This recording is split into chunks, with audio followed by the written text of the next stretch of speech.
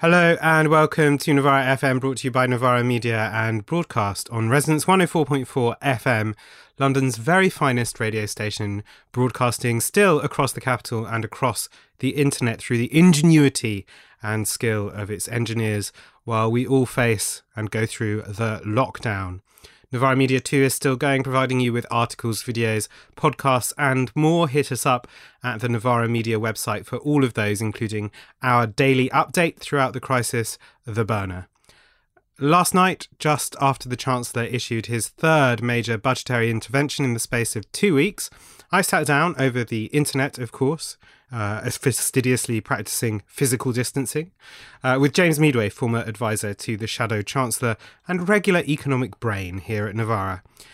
We've ironed out most of the technical difficulties in recording. It should all be very smooth as a listening experience. You may occasionally hear just the occasional buzz on the line, and my thanks to James for bearing with me and my sometimes patchy boat-based internet too. Just think of it all as gonzo recording in the time of COVID-19. Okay, so obviously we're speaking, just a couple of hours after the Chancellor's laid out his new package for the self-employed, which was on top of that offered to those in employment a week ago. So let's start there. It's obviously a huge intervention into the economy, and I do think the left sometimes gets this wrong to talk down the sheer scale of this stuff. But it is a huge intervention. Is it enough? Well, no, not really. I mean, this is something that keeps happening where they make these very large interventions, then they fall short on specific details. And it's odd to keep doing this. It's become quite a feature of the last few weeks or so, because what's happened is you've had, as the Chancellor said, some of the biggest peacetime interventions ever made in the British economy. So that's the 80% support for employed workers who are laid off, to keep paying up to 80% of their wages during the time that the crisis is on. And then this week it's something similar for self-employed. It's 80% of your average earnings over a period of time. But they're only going to start paying it from June. So what you're supposed to do between now and June isn't entirely clear. And the Chancellor did get asked this in the press conference and gave a not very convincing, not very clear answer, which is, there are other kinds of support available, which is true, but you end up with universal credit and its 5-week waiting period and a very, very low rate of payments that are made from that. So it's continually like huge interventions that then sort of misfire somewhere in some important details. And this looks like one of them. It really isn't good enough to say self-employed people wait for basically 2 months before you get any money. Right. I mean, but it does sort of, raise the question, I suppose. It's a question that has occurred to me throughout, is why are these small details overlooked like this? I mean, because, so for instance, the question of universal credit, so people brought up whether universal credit payments could be brought forward, and Therese Coffey, the DWP minister, was saying, oh, well, it's just impossible that the program, the software that administers universal credit just can't do it, can't be done, computer says no. So it seems odd, I think, when you have interventions of this such a scale, that these things are either overlooked or not just simply not addressed. I suppose the other side of it, when you're thinking about the way that this is designed, both in the case of some of the business support that was brought out a week ago and this stuff today, there's been a really, really strong emphasis on loans. There were taxable grants mentioned today as well, but there's lots of stuff about the availability of loans and effectively debt. So for instance, today, they were talking about that self-employed people could defer some of the payments that they make to the tax authorities. They could defer them, I think, until January.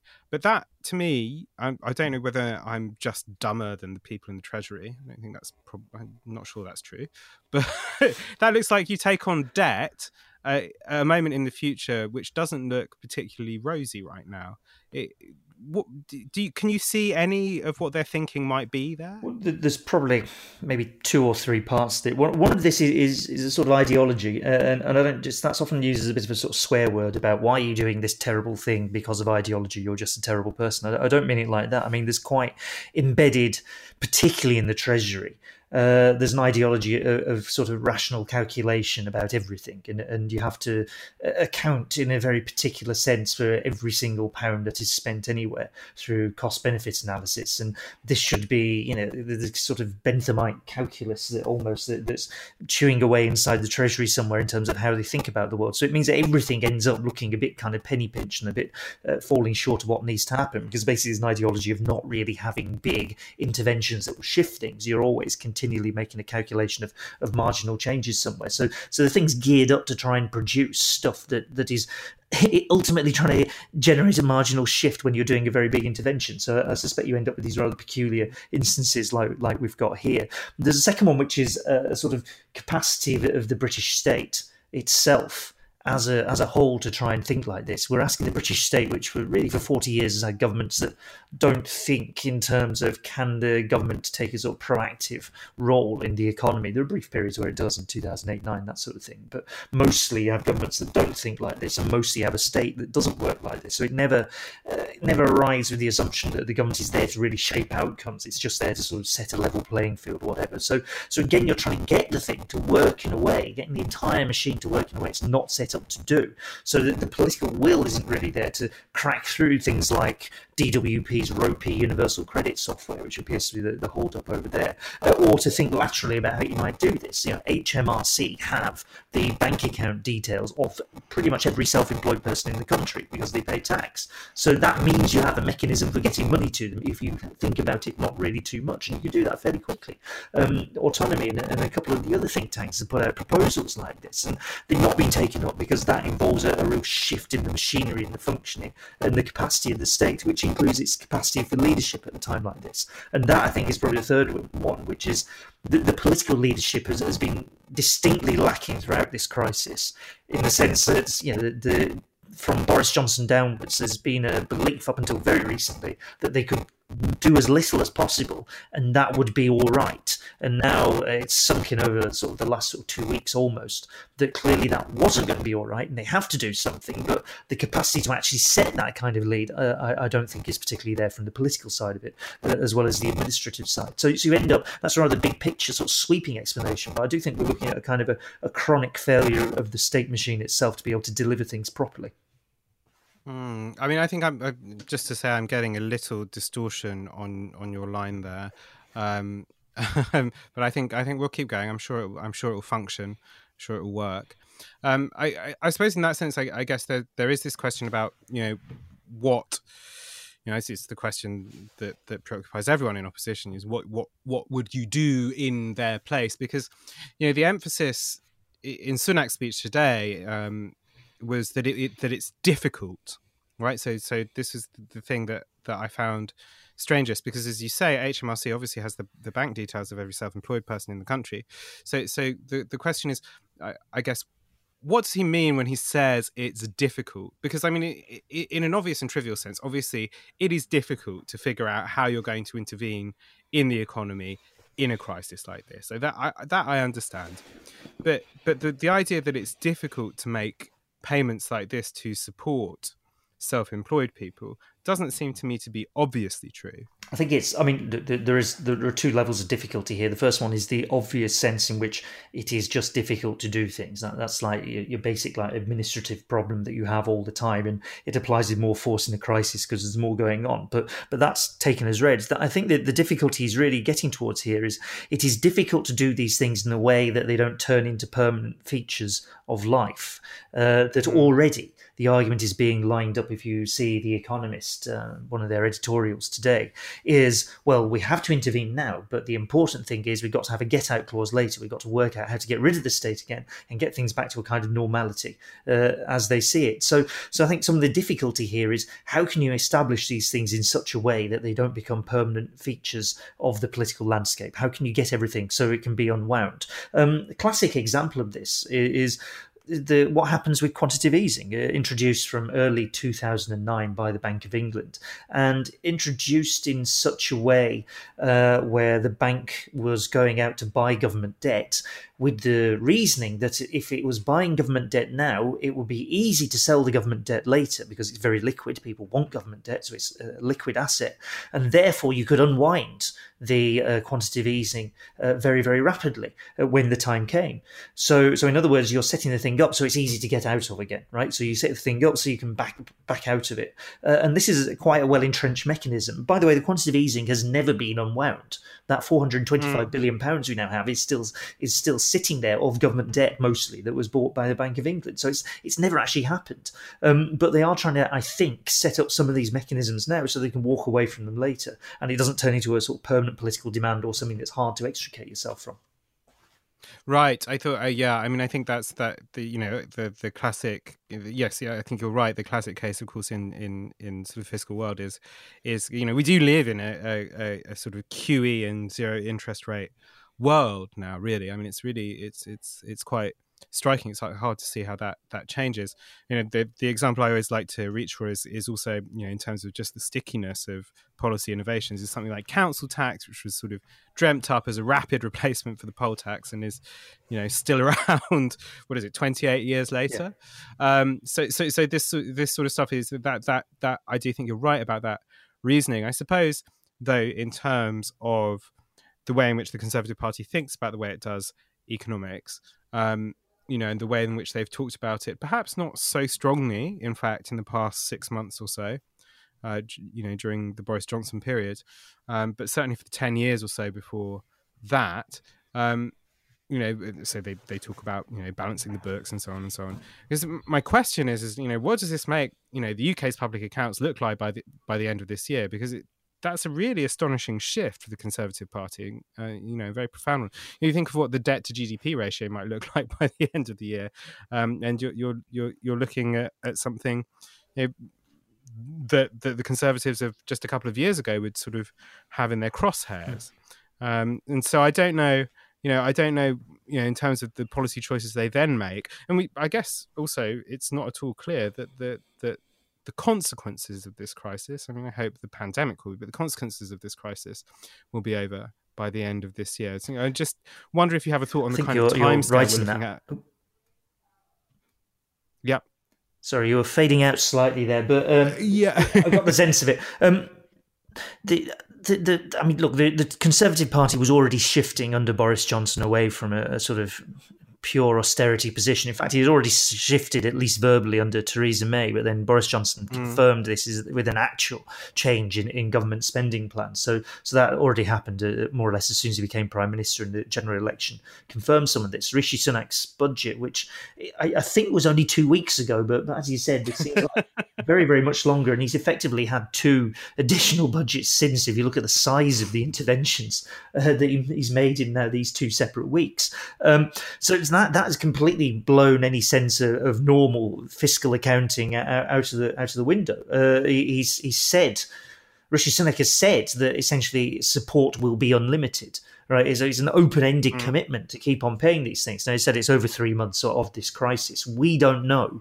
They will be trying to wind everything back down in terms of emergency measures, but we don't know if they'll actually genuinely be able to do that. And if you read some of the sort of recommendations around the epidemiology literature, is that you'd have a period of tightened restrictions, then loosened restrictions, then maybe tightened restrictions again for some period of time as waves of the virus and the pandemic come and go. So it could be a long period of easing up and down in this, and therefore long periods of additional support, and that means a very, very significant liability for the government, which creates another complication. And I think there's 2 reasons why driving back towards austerity will now be really quite difficult for them. The first one's probably the obvious one, which is or maybe the more obvious one, which is the political difficulty of saying we must now get rid of the state after you've just demonstrated in spectacular style how essential the state is during things like emergency periods, or indeed just the rest of the time to be prepared for this sort of thing. So it's very, very hard. It's one thing to say Labour overspent, look at all these silly things they spent money on. It's another thing to say we have overspent, and it's like, well, yes, there was a global pandemic. We had to spend a lot of money on a lot of things to deal with this. So you can't just turn around and say, oh, get rid of the state. You can maybe try and change the shape of the state and accelerate the tendency towards just spending money on pensions and healthcare. That's what George Osborne tried to sort of put in train. Not enough money on healthcare, certainly over that period of time, but that's kind of the shape of the state as it now stands. So you might try and accelerate that, but it's basically quite hard to conduct that argument after you've had a massive society-wide, global, planetary-wide demonstration of the value of government. One of them, that's a political one. The second one is that there's a point at which the liabilities become so big, there is no plausible path for the government to be able to repay them. There is simply no way at all that you can actually repay the debt you've mounted, not without catastrophic levels of austerity, which can be applied. I mean, Greece tried to do something like this in the euro crisis, but that was Greece under very heavy madness from the European Central Bank. That probably isn't going to apply in the same. Well, there's no European Central Bank. There's no external force to make that happen in Britain. So that probably isn't going to apply in the same way. So the argument then becomes, well, how do you reduce the debt burden in other ways? Do you inflate it away? No, it's too big for that. Do you therefore try and negotiate with your creditors to reduce some of the debt burden? Well, perhaps, and that would be significant. Britain's one of the few countries that's never defaulted on its debt, has always made good on the debt that it's taken on. So if we're suddenly in a world where writing down some of the value of that debt becomes necessary, this is a very, very big shift, but we may well end up there. Right. I mean, I think it's probably worth thinking about, because as soon as we start talking about debt and this kind of stuff, we get into kind of international questions. You mentioned Greece there, which I think is an interesting prelude to this, and I think it brings us on really to questions about the specific nature of this crisis, because obviously we've talked a bit about domestic policy and obviously attention for both the left and the media and pretty much everyone at the moment is focused on domestic policy, partly because everyone's worried about how they're going to meet bills next month or how they're going to feed their family, which I think is perfectly understandable. But you talked to me on The Burner earlier this week just a little bit about what kind of crisis this is, because people have been reaching for these analogies, right? They've been saying like, oh, it is or it isn't like 2007, 2008, or it is and it isn't like the 70s, or it is and it isn't like 1929. But you suggested this could be a crisis of a kind that we're not really prepared for, and one that sort of doesn't look like the sort of financial crisis we're all most familiar with, the one that's happened in very recent years, relatively. So tell me a bit about what you're thinking about that. Well, it is. I mean, effectively, it's a sort of crisis sui generis. Really, there's never been something like this in the history of capitalism over the last 200 plus years. It's just never occurred. Adam Tooze, I think, also makes this point today in the Washington Post that if you're looking for historical examples, there isn't an easy and obvious one to go for. That it isn't 2007, 2008, 2009 crisis, because that started in the financial system and then impacted on the rest of the economy. It doesn't even start in the economy. It starts in the kind of most fundamental sort of biological relationship we have with the planet and with each other. That's where it starts, and then that destroys the most important institution in capitalism, which is the labour market, because you have to get people out of the labour market, because if they're still at work with other people, then there's a risk of everyone getting infected and killing large numbers of people. So it kind of tears apart the labour market. You can see that in the unemployment figures just out today in the US. I mean, was it 3 million people have signed on in the space of a few days? It's going to be something similar in this country. It's absolutely destroying the fundamental relationships of what capitalism does. I mean, we'll try and patch them up again, but that's what it's doing right now. There's not been anything like this. The Great Depression wasn't like this. There's a series of triggers for that, but basically it's a financial crisis that cascades into a crisis of the real economy. That's the kind of mechanism we're used to. This time round, there's a crisis of the very fundamentals of like how we exist as a society, which hits the real economy, which then impacts financially. And that, by the way, is the thing that's now bearing down us all, is a series of sort of debt crises, particularly in the global south, is what this looks like, and the potential for debt crises of one form or another in the global north a bit further down the line. We'll see where we get to on that. So this is catastrophic in a way that other crises in capitalism haven't been. And that means it's going to be extremely difficult, you'd have thought, to get back to a kind of pre-COVID normality of whatever form that was. It's going to be very, very, it's going to require significant additional interventions to try and get there. Now, whether that's writing off debt, whether that's really like utterly transformational extent of austerity to try and pay off the debt, whether that's hyperinflation to get rid of the debt, for instance, if you're just taking the financial aspects of this. But then if you get into the what might happen to labour markets aspects of this, where you have a world in which the costs of a pandemic are now known in a way they weren't previously. It changes how people behave. So it changes how you run your supply chains. You decide not to extend them all over the globe anymore because it creates a risk. You travel less internationally. You suddenly find that you have periods where you have to artificially restrict labour from working because there's this pandemic or epidemic risk that's suddenly involved. Now, one consequence of that might be that labour's suddenly in a stronger position. It has been. People who work are in a strong position they have been for a long period of time. And potentially you've seen some of that with the series of strikes that have been taking place for things like better healthcare provision and provision of sanitizers and this sort of thing at various workplaces. Amazon workers are on strike at warehouses across Europe at this point in time. So potentially there's all sorts of things that get shaken up out of the other side of this. Final one, I suppose, is just the structure of the international economy itself. The pressure on the US and the UK to try and exit the crisis period as soon as possible is very intense, because if they don't, they will lag significantly behind those economies that basically got straight on top of the crisis and intervened straight away and took the hit straight away and therefore in a better position to exit from it. So principally China, of course, is the big one here, but also South Korea and a few other places. So there's a competitive pressure to try and pull out a crisis as soon as possible. This is what Donald Trump is talking about and the other Republicans are talking about when they say, we're trashing the economy, we can't do this, we have to try and get the economy moving again. So there's all sorts of dimensions of this, and one of them is quite likely to be, I think, the loss of relative economic power of Britain for sure, in the US, I think, as well. Right, but it does seem to me that, just as you were saying on that last point, that there is a problem here, which is that, obviously you have these pressures to bring people back to work, and so Trump's plan, obviously, which is he wants people back by Easter, and there is all this stuff in the US media about, is the cure worse than the disease, et cetera, et cetera. But it seems to me when that interacts with something like a pandemic, so it's not like breaking a strike, for instance. So if you had a general strike in the United States and you broke it and you sent people back to work, whatever, maybe you risk some further labor unrest down the line. If you successfully break a strike, that doesn't seem to happen very often. But this is different, because if you haven't successfully dealt with this and you send people back into socialization, back into close quarters in the workplace, there was that study saying that for people under 50, highest vector of transmission, highest place of transmission is in the workplace.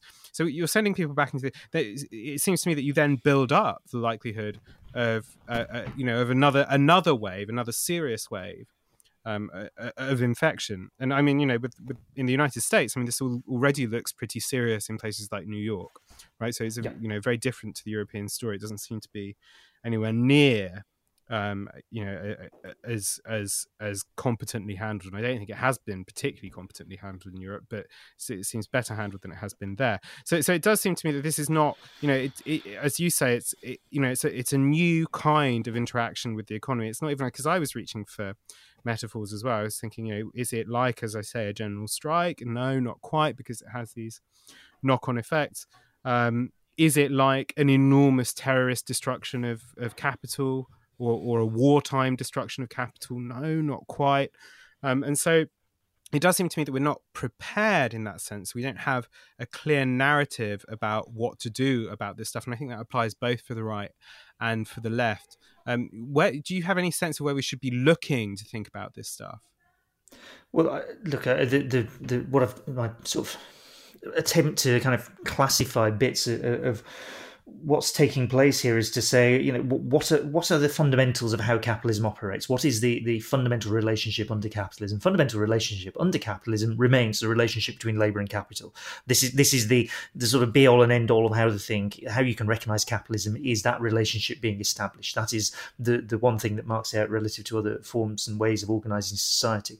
If you have something which fundamentally disrupts that relationship, in particular, that you have large numbers of people who cannot perform their part part of that relationship, which is to go out and labour and work and do so for money and do so under the direction of capital in particular, then you are in a very, very difficult situation as a functioning capitalist economy. So things like the need to kind of halt that economy from working in a certain sense, or at least large parts of it from working if they involve socialising with other people, that's the bit you need to stop.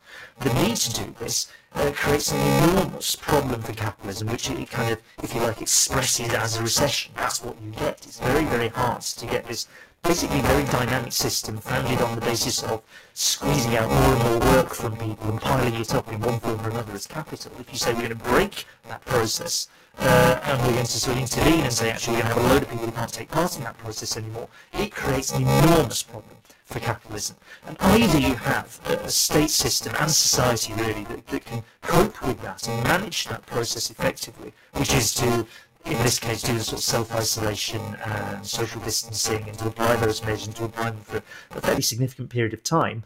Or you don't have a state and society can do that, in which case you flap around all over the place and the long-term costs are, as you say, somewhat higher. Now, the calculation that is entering into, presumably, the US administration and sort of the government here, although I think they backed right off from the sort of herd immunity thing, is that there will be a point at which the costs of getting people back to work are reduced because there is a level of immunity that's built up. You have a sufficiently large number of people who have had the virus, who've already been, gone through the whole COVID-19 process, recovered from it, or frankly just died, but they're not going to be infectious anymore and they have a level of immunity if they go back out to work. So once you get to that point, that's when you might think, oh, well, now we can start up again, which is why there's a rush, for instance, to get testing, these home testing kits, which will basically, on my understanding, tell you if you're immune to the virus, frankly, because you've already had it in some form, therefore you can go back out to work. So that's when you start to try and manage the process of returning to normality. And if you can do this quickly, I mean, if the biggest intervention would be, can we, if we somehow had an effective vaccine that arrived like next week, normality could then be restored fairly rapidly because you just give everyone the vaccine, rely on herd immunity, that's it, everything's back to normal, we can dust ourselves off and carry on much as we were. That's not going to happen for 18 months, is the reckoning, at least 18 months before we have a safe vaccine. So the biggest intervention, you have to call a halt to this process, isn't going to be there for a while. Therefore, the effects become long-term, and therefore you have to try and manage this sort of weird process of herd immunity and other second waves and the rest of it, and try and manage the costs of initially failing to intervene and then having to run to catch up with countries that did intervene successfully, it seems. Right. I mean, I think probably it's worth, listeners may not know, or they may not have seen, they may have chosen to switch off from the sort of occasional waves of apocalyptic predictions and forecasts. But you mentioned them just a little earlier, that there are predictions. So sort of Morgan Stanley and Goldman, they're predicting these kind of really huge contractions in the US economy and in global GDP, and they are predicting them temporarily. Although I think there's always that in 2 quarters we'll be out of the danger zone, and I think if you go back and look at the OBR's predictions for when the British economy would recover after 2008, it was always 2 quarters away we'll be back in growth. Didn't quite work out like that. But can you give just a sense for people, because there are obviously these kind of these kind of terrifying looking numbers, but just what would the impact be in people's lives, the way they sort of the way that we live our lives? Because what I'm thinking of here is that obviously there was a period in the last financial crisis, right, which, as we said, is not like this one or the way that this one is progressing. In which there were these terrible headlines and everything was, worrying. We were, I can't remember, 24 hours away from cash failing to come out of cash points. But actually, unless, in the aftermath, you were at the kind of very sharp end of austerity, the systemic effects of that crisis were not so bad. Things were a bit worse, right? But they, for the majority of people, they were survivable, if not enjoyable or really livable in some way.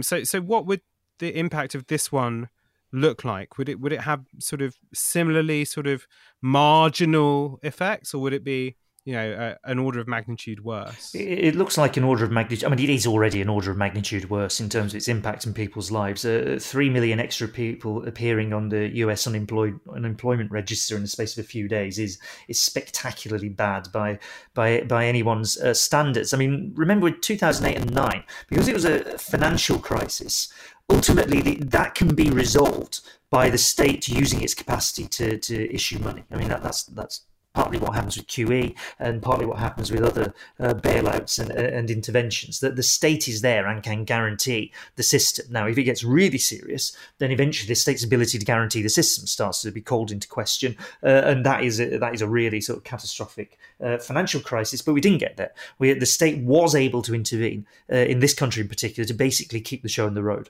at vast expense and at the cost over the last 10 years, effectively, of austerity being applied to the whole of society. But nonetheless, it kind of paid a large amount of money, in effect, to keep everything more or less exactly as it was. I mean, I should be clear, there have been changes to how financial systems operate, and there have been lots of other changes in the global economy over that period of time. But the intervention was there to try and insulate everybody from the true impact, if you like, of a financial crisis of that scale. The challenge this time round, the primary one right now, is that there is no amount of money that can be paid to resolve this crisis. That sum of money does not exist. The most you can do is find enough money to make it possible to implement these public health measures effectively, which means find enough money to pay people to stay at home and deal with their rent and mortgage and other outgoings. There is no sum of money that can be paid to sort of get rid of the virus. That can't happen. There is no vaccine that exists right now, regardless of how much money you put into it. You can accelerate the process of getting there, but it won't get you there.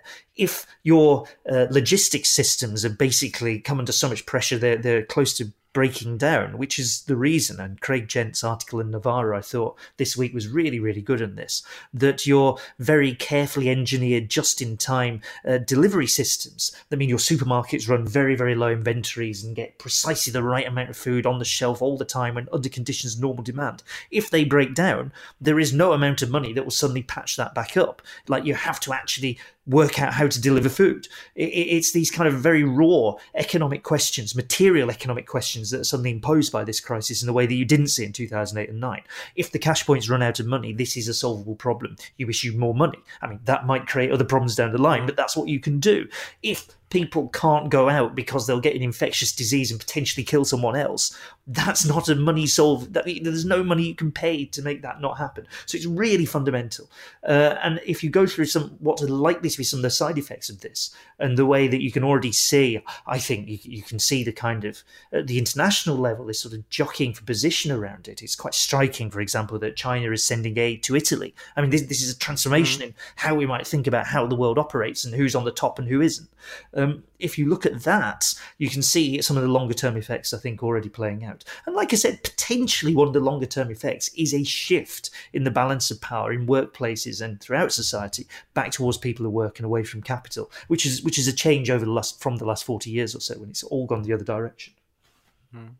Well, I mean, I think one of the things that has struck me, it just sort of like, obviously being confined at the moment like everyone else is, scrolling through sort of social media and trying to get out of, the bubble of the extremely actively politically engaged, right? So these people who pay attention to news all the time. And you have people, also, so it's not just on a sort of economic or kind of trade union level, and you're thinking about the sort of bargaining power of labor. You have, these kind of people, and who knows how temporary it is, but really sort of talking about the people who really run society and things like that. So I think that, you've even got Britney Spears, I think. There was something rather confusing about that I didn't quite follow, but yes, I believe she's calling for a general strike or something. So you can see perhaps a kind of cultural shift here, or sort of some kind of, sort of cultural reevaluation. But perhaps we should move then to talk about the sort of politics on this stuff. So the way that this stuff feeds through to politics, it doesn't seem to me, other than in a most general sense, that the kind of scale of this stuff has necessarily fed through into the way people are approaching this. So politicians are approaching the crisis, other than in the most sort of general terms. Because although you have sort of some skepticism about the way that things have been done. It does, if you look at the polling, there's still and increasing significant popular support for the way that the government is handling it. And I wonder, why you think that is, or how durable you think that is. There are a couple of things to that. I mean, the first one is that the kind of the scale of what we're going through isn't yet apparent. We're not yet at the peak. We're only a few weeks away, but we're not yet at the peak of what is forecast to be the viral epidemic itself in this country. So we're not yet at the point where the NHS is at risk of being seriously overwhelmed in the way that we've seen in Italy with basically really quite seriously ill people trying to get treatment and not being able to get it. So we're not yet at that point in the very raw pandemic part of the crisis, and we're some distance away from the potential sort of economic and financial parts of the crisis, which is debt crises emerging in the rest of the world, potential debt crises happening here because people haven't been given the support they need to not have to pay the rent and this sort of thing. So that kind of parts of it haven't quite happened. It's not phony war. I mean, people are already getting ill and people are already dying. This is serious and horrible and tragic, but it's not at the point at which it's the overwhelming part of the crisis, I'd say, in that first part. The second part is that in terms of the government's response, partly related to that, it's not immediately clear that they have or have not got all of this wrong or whatever, or any of this wrong. It's not something you know until you get to the other side of the immediate kind of pandemic surge, if you like, which is 3 months' time or 2 months' time, let's say, that you can make an assessment over whether the government did the right things or didn't do the right things. And there is an argument about it, and there's a legitimate argument in epidemiology about what is the best way to approach crises like this, and there's a sort of political argument around it as well. There's a lot of different separate political, almost ideological arguments really that are taking place around this. But an assessment of it isn't really going to be available until afterwards. Now, I think that the socially aware assessment of this, and probably the one that makes the most sense in the end economically, is that you need to intervene rapidly on every possible bit that you can, which includes versions of lockdown, mass testing, the sort of stuff we've seen in South Korea, I think is probably the nearest applicable example. And you do that because the economic hit now is lower than the costs of having a sort of continual recurring crises all the way down the line, stretching into the future, which is the risk of not sort of doing this. But that, again, isn't quite apparent yet. It's also, and the final point is this, it's also not clear quite where we end up on the other side of the immediate crisis period. It's not clear where the political arguments are going to land and who's going to be making them. The Economist, like I said, has already lined up an argument saying, right, well, we'll get through this and then it's straight back onto austerity, thank you very much. Other people will have different ideas about where that should go. And one of the things I think that's important, even in the midst of all this, or maybe particularly in the midst of all this, is for those of us on the left to think, actually, we need to construct a plausible argument about what a future world will look like after this crisis and how it could be different and better. Like, for instance, how do we make sure this doesn't happen again? How do we make sure, it's a basic one, how do we make sure we don't have a health service that's completely overwhelmed if something like this turns up, as I fear the NHS will be? So that's one of the arguments that we'd want to have and want to try and say this is what the terrain now is like. And I think when we get there, when we start to have those arguments to lay out what it is that we're trying to get to, potentially the space is quite open for a big political shift around those sorts of ideas. Right. I mean, oh, sorry, I may have lost me slightly there, but I think there is a question here about. So I mean, there are some things in the immediate political sense which are obviously, I think difficult, and I mean, I agree with you as you say that it's going to be, it's just hard to know what's going well and what's going badly, until we're on the other side of it and can look back. It does seem to me that there are the obvious sort of standard questions going on about how the government is approaching this, in the sense that it seems to me to be treating it like any other crisis, any other kind of political crisis in terms of its political management. So you've got the sort of the comm strategy, which seems a bit wonky and the slow, and that there's always these kind of sort of slightly shifting answers.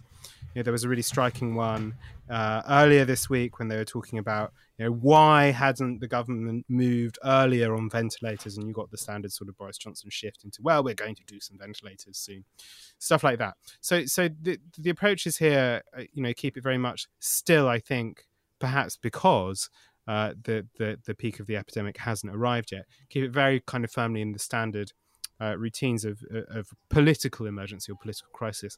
I do think that's going to probably shift a bit, and the consequences, as you say, on the other side, sure, I agree that they're inevitably the way that we think about this at the moment is sort of speculative. Mm-hmm. I think probably, as you outlined earlier, there is almost certainly going to be this sort of quite major shift in the way that people think about the state and what it does, and so on and so on and so on. But it seems to me a shift that was already to a degree underway already. I guess my question then is how you think these issues that you've raised. So one, the return of the state. Two, the that question of deglobalization, that question of effectively something like food security, which hasn't been on the agenda for a long time. The questions of agriculture, which rose up around Brexit, but were never really dealt with, sort of slightly screwed over by the government, to be honest. These seem to me like questions that are now going to return. Is this going to is the Tory programme in 2 years' time going to be even remotely recognisable from what it was just a few weeks ago? I doubt it. I mean, there's Robert Shrimsley in the Financial Times makes this point that basically there's Boris Johnson's programme that he thought he would have in government. It would be defined by Brexit and a few other things, and now it's going to be defined by this. And the consequences of this, even if this is wrapped up fairly soon, and it won't be, will kind of haunt politics and haunt how we do any economic activity in this country for a long period of time after. So everything gets kind of shaped and bent around this crisis, because it's a crisis of this very, very particular magnitude and extent. But one factor in this, and you touched on this talking about deglobalization, one factor in this is that a lot of the sort of things that we saw happening after 2008 and 9 are accelerating as a result of this crisis, things that have been in train for about 10 years. So the state everywhere has been becoming more economically interventionist. Britain is fairly unusual in that it is not more economically interventionist, but the state everywhere is becoming much more like this, certainly than it was in the high period of globalization. There are state-owned companies all over the place. They're actually some of the biggest companies in the world. There's industrial strategies that are being implemented. China's the most obvious example. America's trying to do the same thing. There's EU-wide versions of this sort of creeping through. That was already in train. World trade is a much smaller part of the economy than it used to be before 2008 and 9. Global financial flows, incredibly, are down about 65% on the 2007 peak. So deglobalization in that sense was already happening. And this is likely to accelerate all of that because you have less trade, you have less international travel, you have shorter supply chains, you do all of these things, and you get more state intervention. So that was already there. The third one, I suppose, is the presence of big tech and big data. And its presence in these very, very large companies that appeared to domination mostly in the last sort of 10 years or so, really, if you think about the lifetime of Facebook and a few of the others, that this is where they've really exploded. This crisis is accelerating that. Like, one of the ways you might want to deal with having to track and monitor people is that you need to look at their mobile phones and work out where they've been near and who they've been talking to and that sort of thing. And that's a data question. That's a big data monitoring question. This is what's happening in China. This is what's being done in South Korea. There are efforts to try and bring that in over here. But that means institutionalizing further the presence of big data in our lives, and therefore the presence of the companies that manage and control and analyze this data. So most of those things we saw from 2008 to 9 look to me, the really big sort of trends here look like they're going to accelerate as a result of this crisis rather than be wound back in. So you end up with a world out the other side, which is sort of less globalized in a sort of pre-2008 sense, as the trade is less important than it used to be. Financial flows cross-border are less important than they used to be. But data is a much more important part of it, and the state is a much more important part of it. Right. I mean, the just as you were saying there, I was thinking. Obviously, I don't know if you saw, there was a rather silly piece from Giorgio Agamben very early on in this period where he's like, oh, the state of exception, this fake epidemic or whatever, and he clarified, and he doesn't mean that it's a conspiracy or whatever. The germ of that, however, that I think is worth considering if you sort of strip back all the sort of foolishness from on top of it, is that what you're saying there is effectively a biosurveillance state. Which I'm not particularly fond of as an idea, but it's very hard to imagine how there won't be moves to that sort of tracking, a recognition that if the state has this capacity to act, if there are these emergencies, and these emergencies, pandemics like this, are more likely to occur again. And I think it's worth noting that the countries that responded quickest and apparently most effectively so far are countries which were exposed to SARS and which had kind of significant experience of dealing with this and had sort of some background capacity in dealing with this. So, it does seem to me that there is going to be a move to this stuff, which is obviously a little bit concerning. And therefore leads me on, I guess, really into thinking about, because it's difficult to respond to, right? Because it's difficult to say, oh, the pandemic is bad. It's bad that lots of people are dying, but also at the same time, this thing that appears an effective way to deal with it, we can't have because it's an infringement of civil liberties and human rights. Yes. And also, I just don't want the state to, I don't want, my ability to get a mortgage to depend on whether the state knows that I smoke or something, if I die before I repay the debt or something like that. But do you see what I'm driving at here? Because it moves to the question of how the left can think about how to respond to the changed circumstances that are arising as a consequence of this. Well, this is a very specific challenge for the left, and not one we've necessarily got a particularly good answers to. Which is, look, there's a fundamental issue here, which is like making the state really big is not the same as making socialism happen. And it's quite important that people get this in their heads. A big state does not mean a socialist state.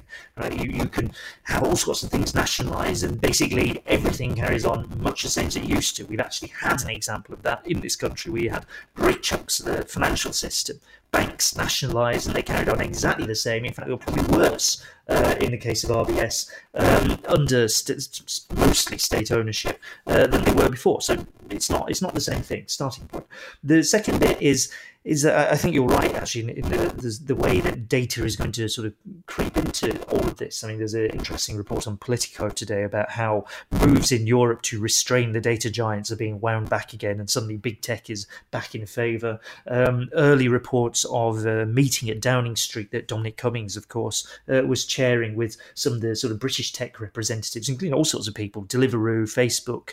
Deliveroo, sort of makes sense. Palantir, which is Peter Thiel's it's a security company specialising in data techniques. So make of that what you will, I suppose. So that was already part of like the programme of measures that were likely to come out of this. The question for the left is there some in-between form of ownership, for example, or something that you can apply to how data is held and managed that we can use that would act as a barrier between yourself and this sort of state big data combination that's going to be trying to monitor you to work out whether you're infected with some pandemic virus, right? So is there something we can put in place there? Is there a form that we can manage and handle that data that allows us some control over its use? And there are versions of what this might look like. A lot of the work around things like data trusts, the idea that you can have a sort of a special purpose vehicle, to use a rather unfortunate term, but a sort of legal entity which will take a group of people's data and allow them to have some sort of legal controls over its use and its management, and that gives you some handle on what is then being used with your data at an aggregate level, because the secret to data is its aggregation. The more data you get, the more powerful, the more value you can get out of that data, the more analysis you can do from it, and therefore the more control you can exert and the more money you can make.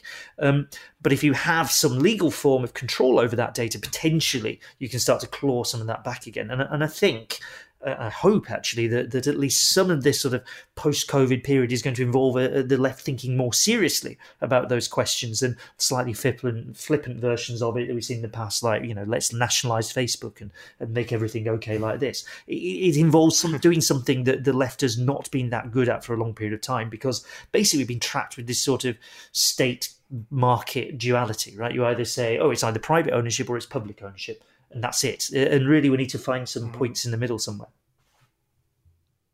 I hesitate to assign to you a third way of thinking, which I think would be rather rude. But no, I understand exactly what you mean. I think, and as you say, this question of, because it's a very easy intellectual fallback to say, well, what the state does, it's socialism, right? And if it's something other than the state, it's not socialism. It doesn't seem to me it's never seemed to me adequate, but it seems particularly inadequate to a moment in which you have, large corporations which are effectively as powerful as many nation states. It doesn't really respond to the kind of, economic geography that we have these days. I guess my question then, in terms of, so that's a sort of question that should preoccupy really the left globally. Obviously, domestically, the left is in a bit of a strange position, having sort of endured a period of I think, wound licking and, in some cases, despair after, the defeat of December. And now, just as there is the Labour Party leadership election still ongoing, there is a new leader who is almost certainly going to be Keir Starmer coming in. So there are, I guess, serious questions about how, the Labour Party, I guess, in particular, but also how the left, is even able to respond to the way in which this is, this crisis being managed by the government. Do you have any sense of the direction that the Labour Party will take? Because I have to confess, I really have been reminded over the course of the past couple of weeks, how much I value there being a left-wing leadership of the Labour Party in a crisis like this. Do you have any sense of which direction it's going to go when those ballots come in? It feels like one of those. I mean, you had to remind us all that the Labour leadership election is still ongoing in the middle of all this.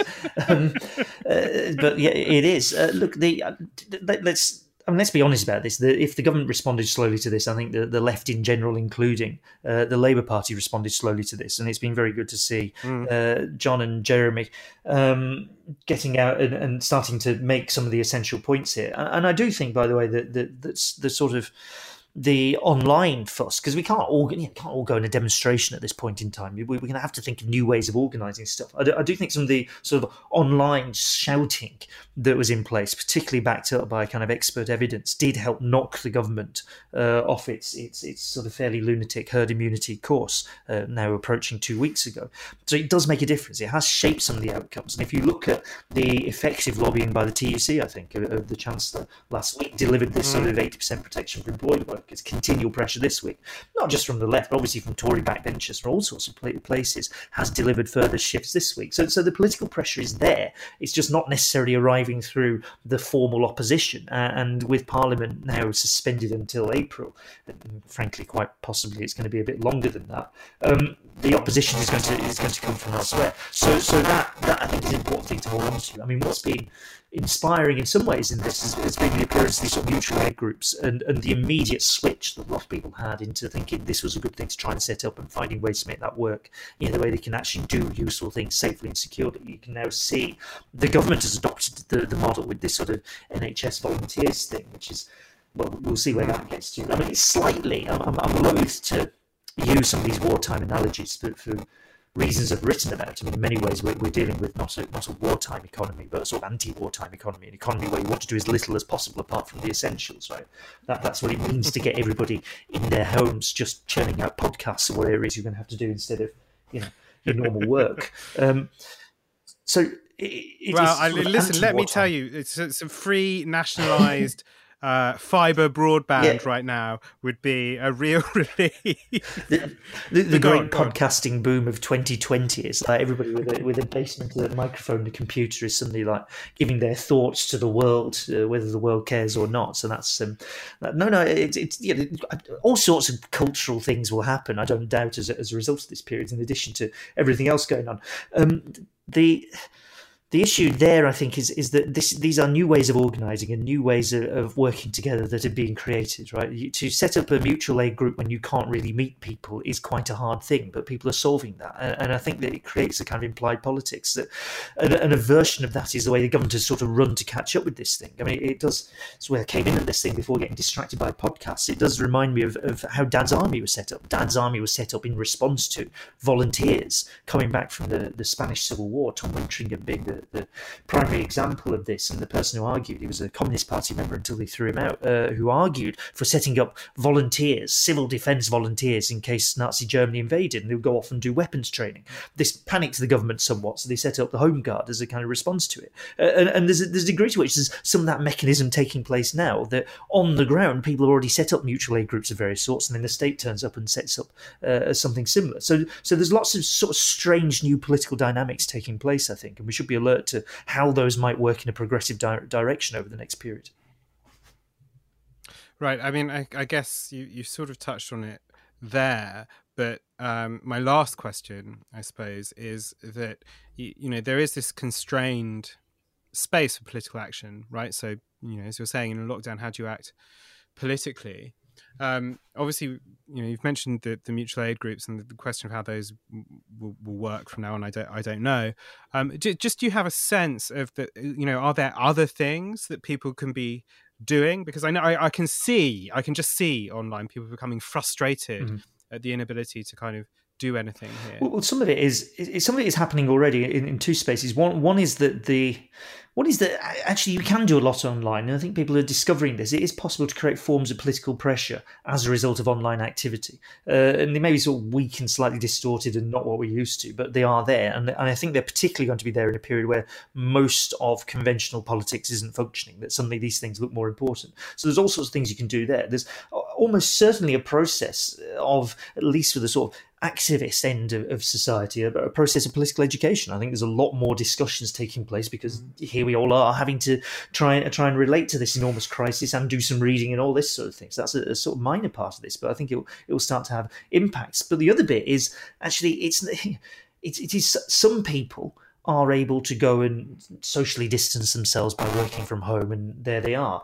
A lot of people can't do that. And what's been interesting, and I just mentioned this, but what's been interesting is to see a reappearance of some forms of fairly obvious labour activity, in the sense of people getting organised and striking and protesting. This is starting to happen in some workplaces where work is still taking place, often for things like provision of basic safety implements. I mean, this is certainly what's occurring at Amazon warehouses in Europe, and you see some of the other sort of protests that are taking place, for example, about Wetherspoons not paying its staff, and that kind of thing. So there are some more sort of traditional versions of organisation and protests that can take place even in the midst of all this, and I think we should be alert to that occurring as well, because like I said, it potentially points to a world in which this 40-year process of Labour being continually pushed back in terms of its bargaining power is suddenly starting to move in the other direction. That's it for this week. My thanks to James Meadway for joining me. Do hit us up over on NovaraMedia.com for everything you need to get you through this crisis. This has been Novara FM, and I have been, and of course will continue to be, James Butler here on Resonance 104.4 FM. I'll see you next week. Bye-bye. This broadcast is brought to you by Novara Media. Go to novaramedia.com/support.